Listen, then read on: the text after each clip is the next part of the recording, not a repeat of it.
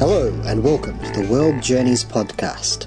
My name is Andrew and it's great to have you listening in for episode 3 of the World Journeys podcast. Today we are listening to an interview I did with Maxim Savard, who was living in Ritsukentaka when the tsunami hit on that fateful day, March 11th, 2011. So it's a very interesting podcast. I hope you enjoy listening to the interview, and I think we'll go straight into it. Hello and welcome to the podcast. Today I am joined by Maxim Savard. Bonjour. Bonjour Maxime, comment ça va? Ah, ça va bien. Et toi? Moi aussi. Don't panic, listeners. No, we won't be doing today's podcast in French because I just exhausted all the French I know.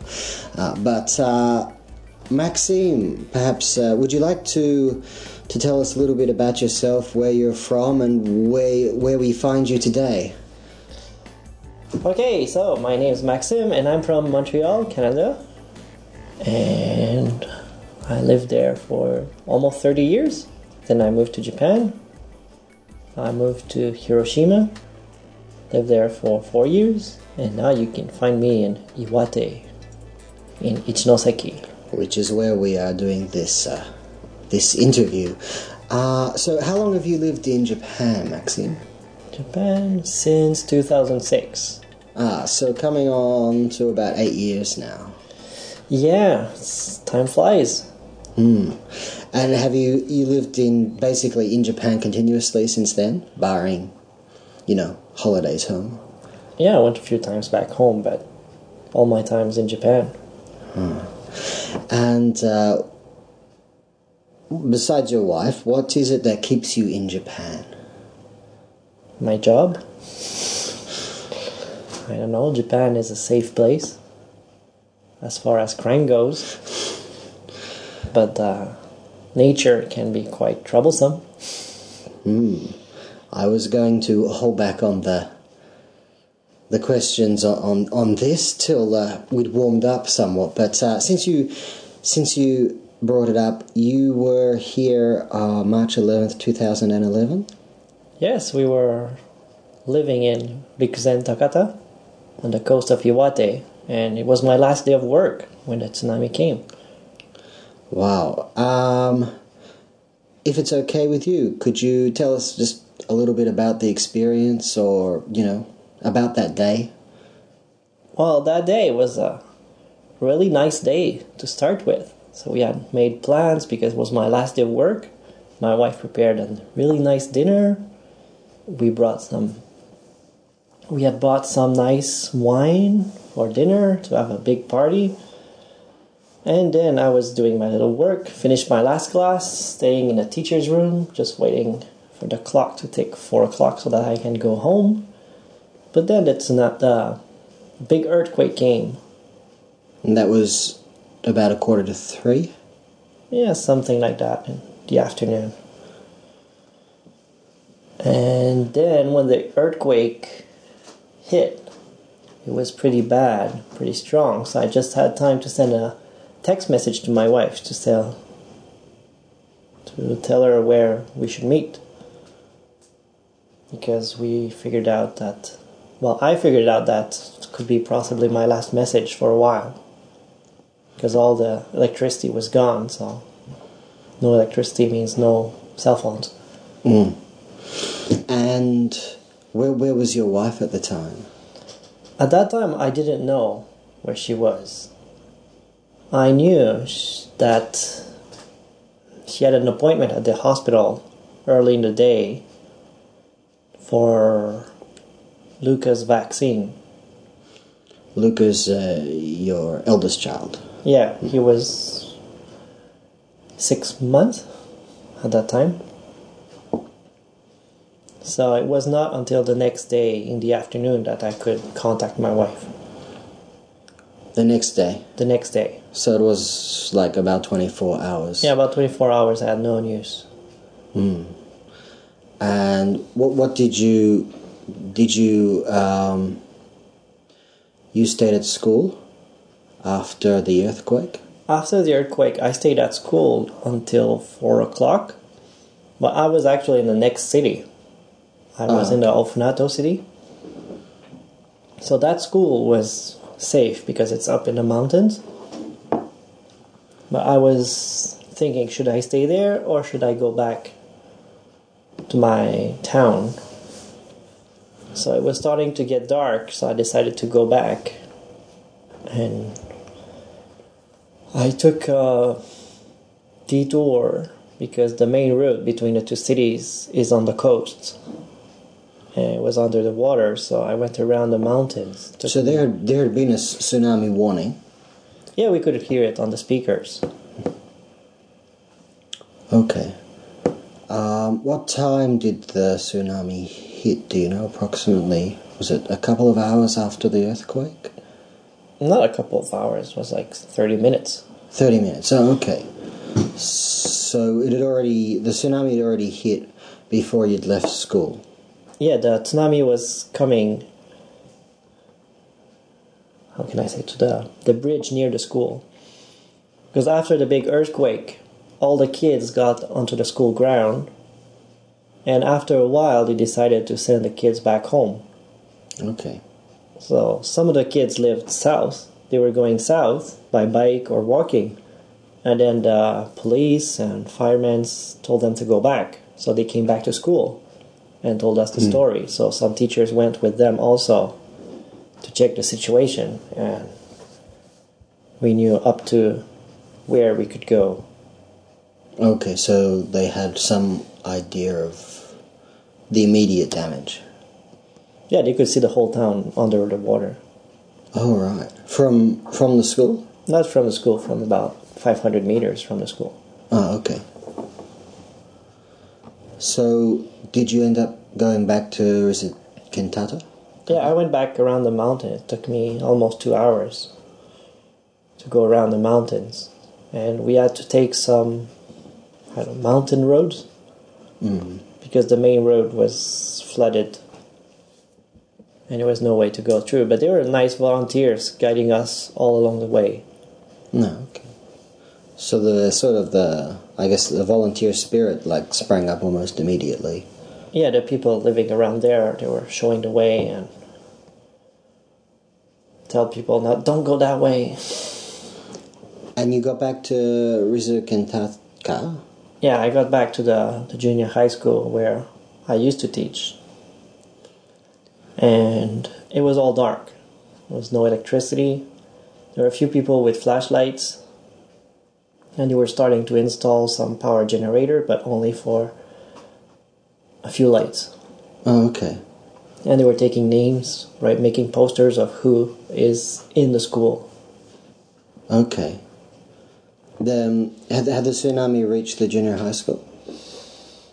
The tsunami couldn't reach the junior high school because it's up on the hill. Okay. It's about almost 50 meters off the ground. That's a fairly safe place.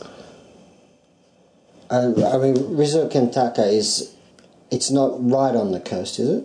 Yeah, it's on the coast. It's a coast, okay. It's a beach. Fair enough. I kind of imagined just a little bit in, but I haven't been there, so... The main city is an extension of the beach. Ah, okay. So that's why it was hit so hard. And so you finally heard from your wife 24 hours later. Yeah, so I stayed in the school all night. I was trying to find out my family using some volunteers and students. But it was kind of hard to explain that I'm looking for a Japanese-looking person when 100% of the people were Japanese.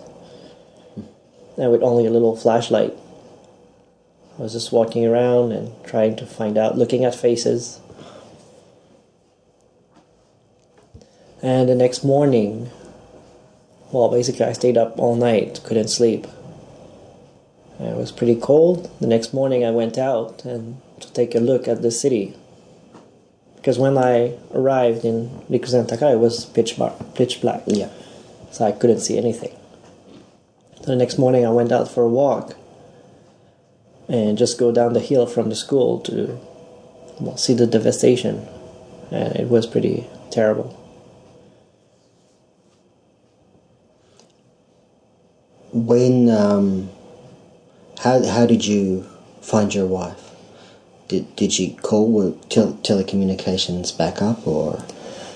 Well, during that day, I was walking around town to the accessible places. Like, there are a few refuges, like the other schools, the elementary school, and some kindergartens. So I was like, which place is she? So I was going everywhere. And after a while, I came back to the main junior high school. And they were flying some people by helicopter. They were trying to land helicopters on the school ground, and I think it was the fourth batch of people she was in. And, well, as soon as she said her name, people came to me to tell me that she was here. Mm. Because I used to teach at that school, so all the students were in school,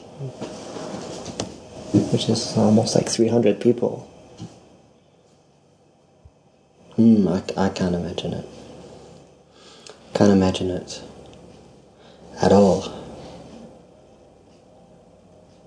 And so anyways, after the tsunami, where did you stay and how did you come to Ichinoseki?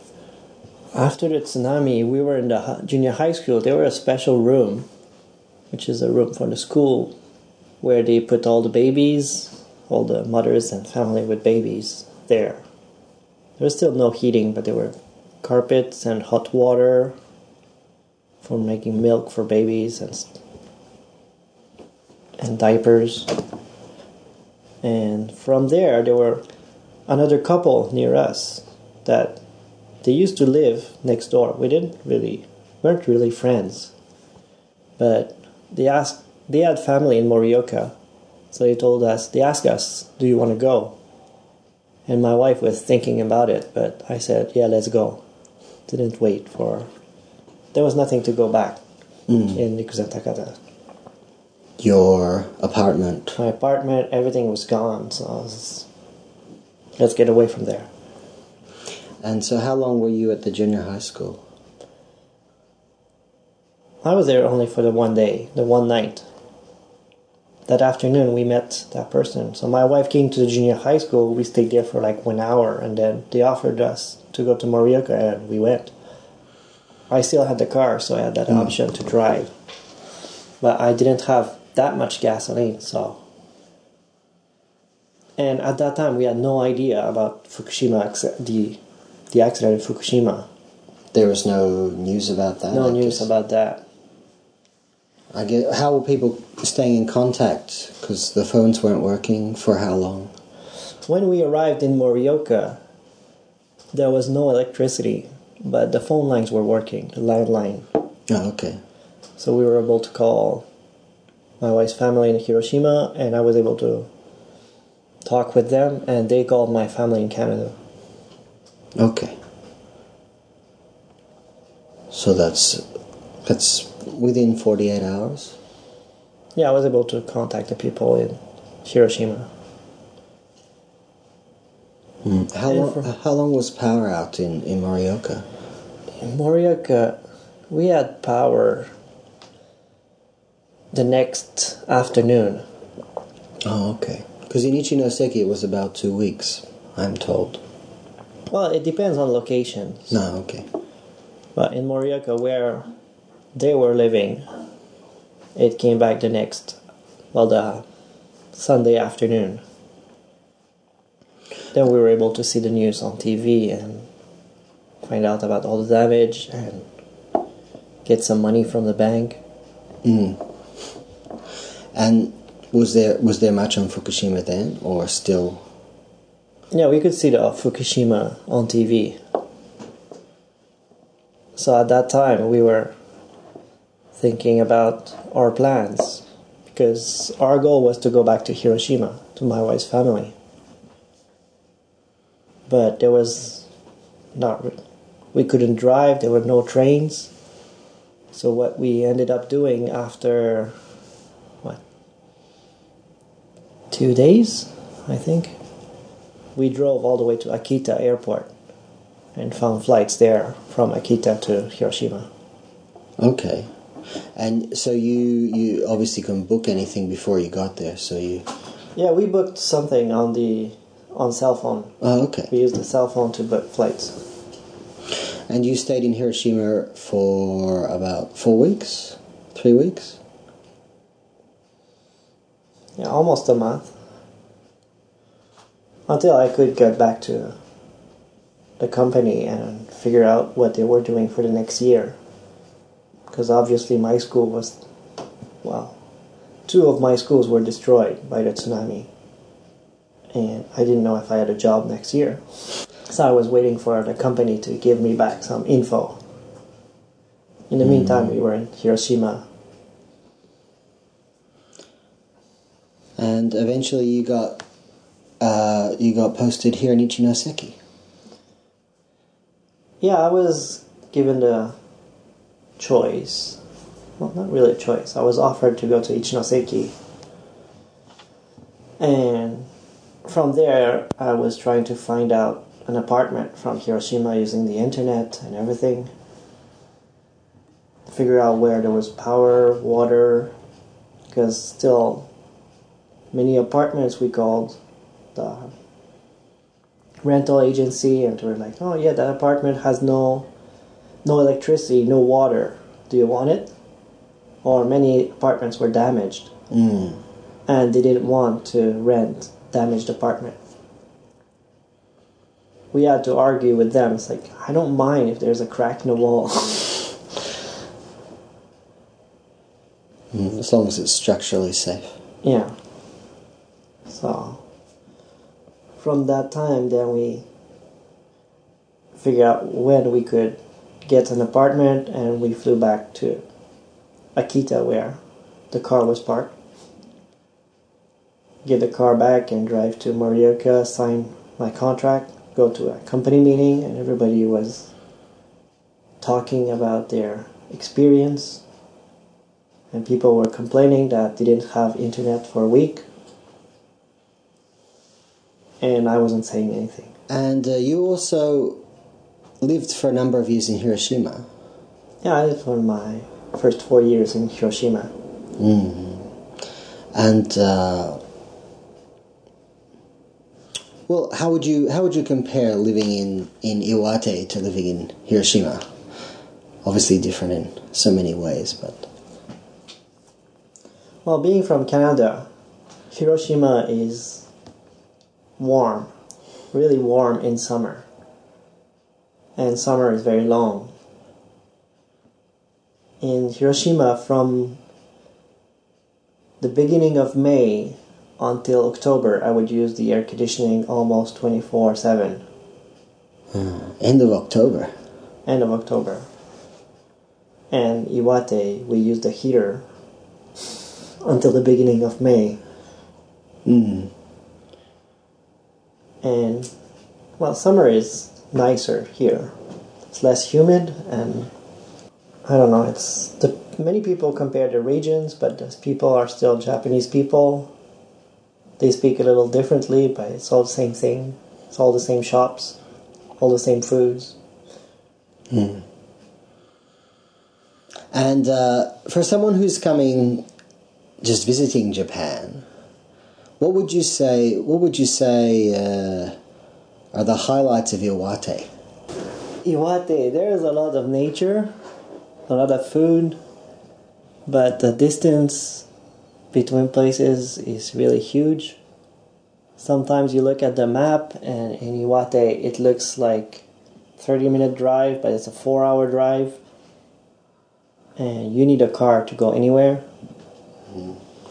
Yeah, if you're just heading to Ichinoseki or to Morioka or something, then you can use the Shinkansen. Although it's expensive, it's only a little over 2 hours from Ichinoseki to Tokyo by Shinkansen. But from the station going anywhere, you need a car. That's the issue of Iwate. You do need a car to go anywhere.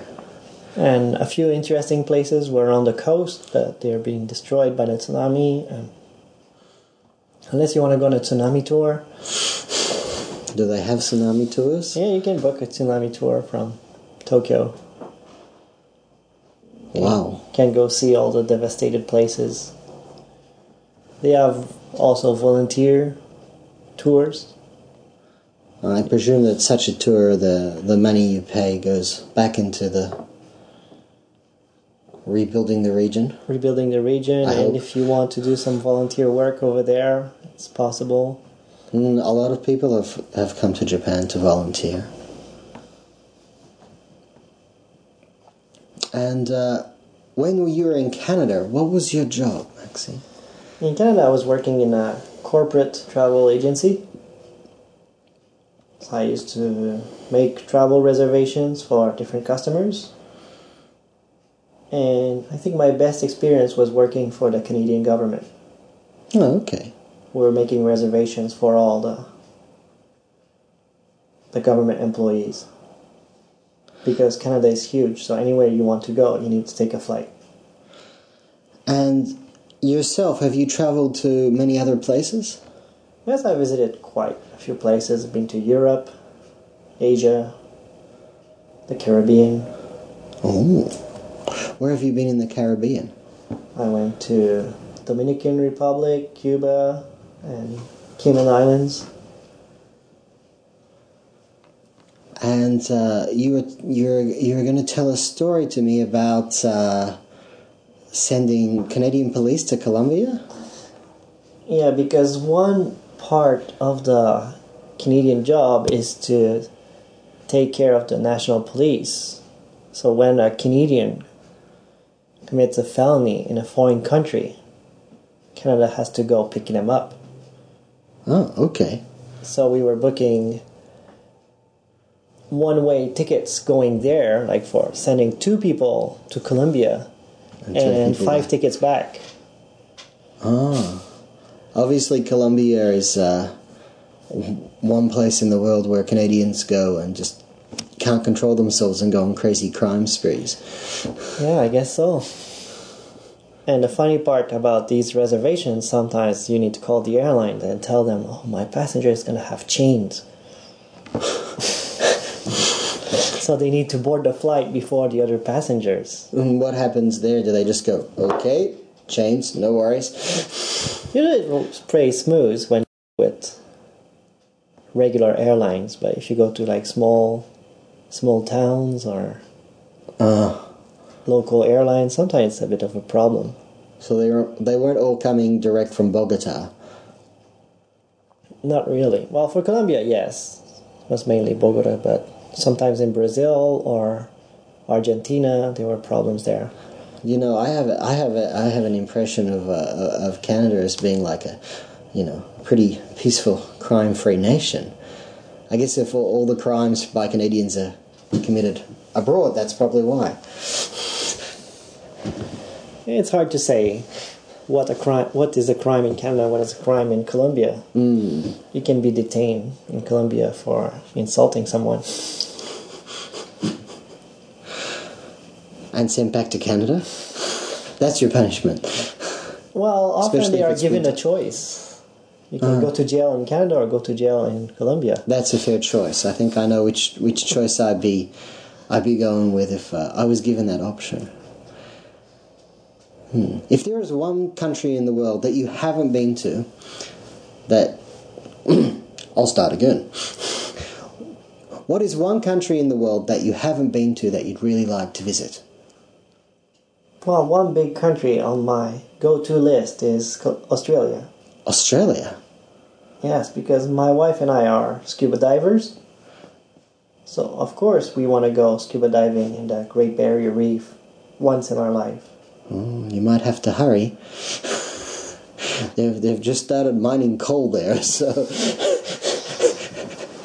you may only have a few years left before the government destroys it.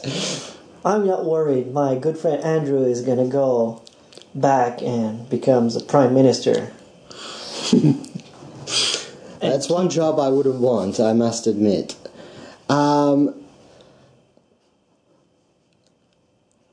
So tell us, what are some of the best places you've been scuba diving? My best place in the world was Cayman Islands. Was really nice place. A little bit pricey, but very nice. Good service.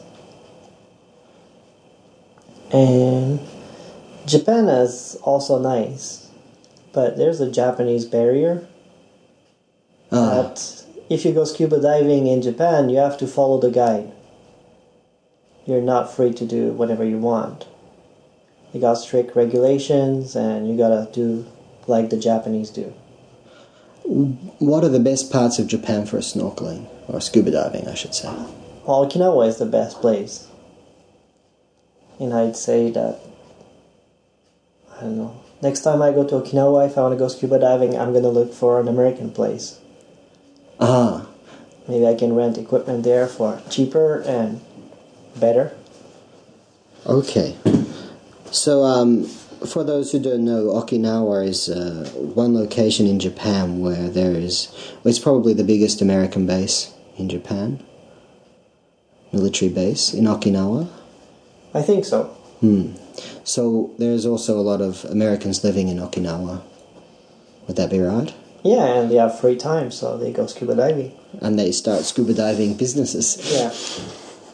Well, if they retire from the army, or they have a partner who's working in the army, get a job. Okinawa is south of Kyushu, so it's right in the southern part of Japan. I think the Japanese people regard it as probably the best place for a holiday in Japan. Generally, unless they're it's skiing enthusiasts. Well, it's an affordable place, and they speak Japanese. They don't need a passport. So, and it's a tropical weather.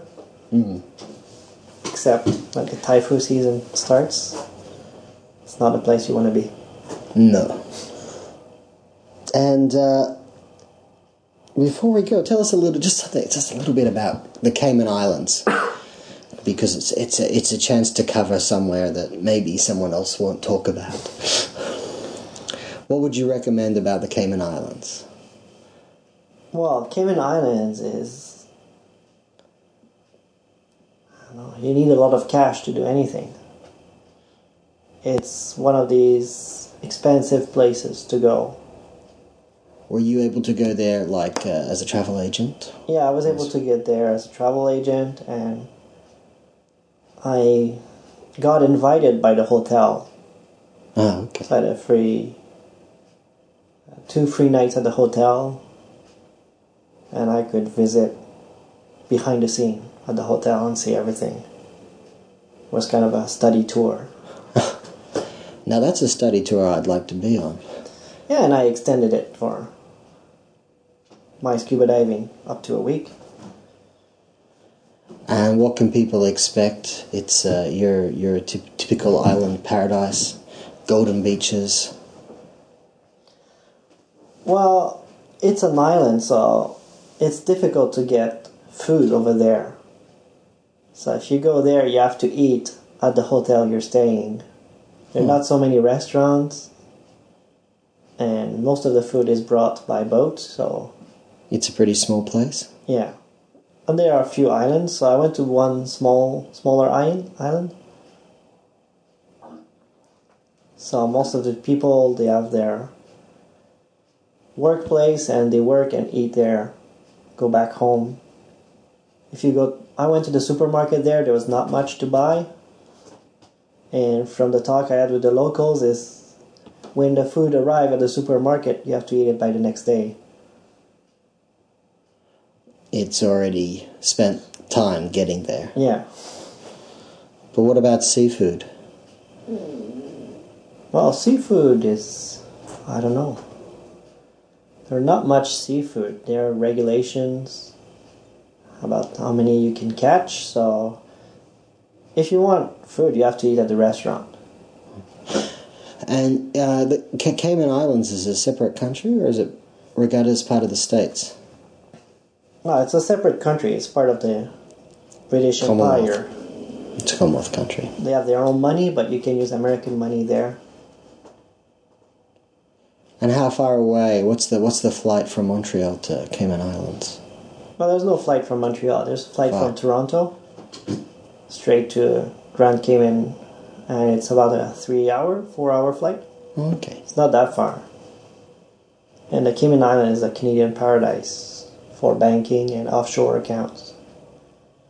So you can have access to all your bank accounts in the Cayman Islands. Oh, so where is it? Is it?